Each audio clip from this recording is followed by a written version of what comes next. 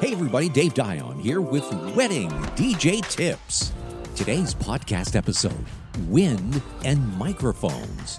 Yeah, I know, sounds like kind of a minor issue, but it's not.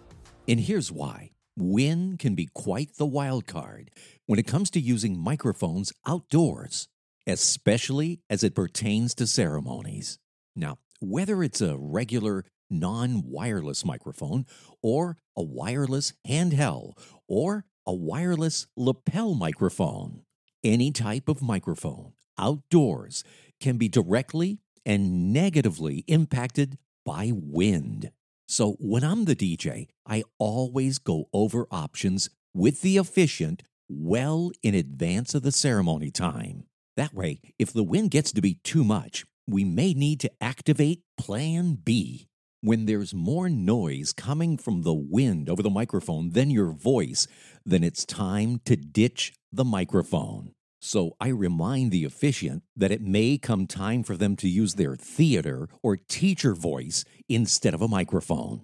Be sure your DJ and officiant communicate in advance about a plan of action in the event of unacceptable levels of wind noise over the speakers. Also, if you have readers during your ceremony, the same applies to them. So it's pretty simple. During the ceremony, there needs to be a heads up as to what to do if it's too windy for using a microphone. There are a few ways to hide the lapel wireless mic from being directly exposed to wind, especially when the wind is gusty or a real steady wind breeze. Well, there you go. A little idea about how to cope with a windy day and using a microphone, especially during a ceremony. You've been listening to Wedding DJ Tips, and I'm Dave Dion.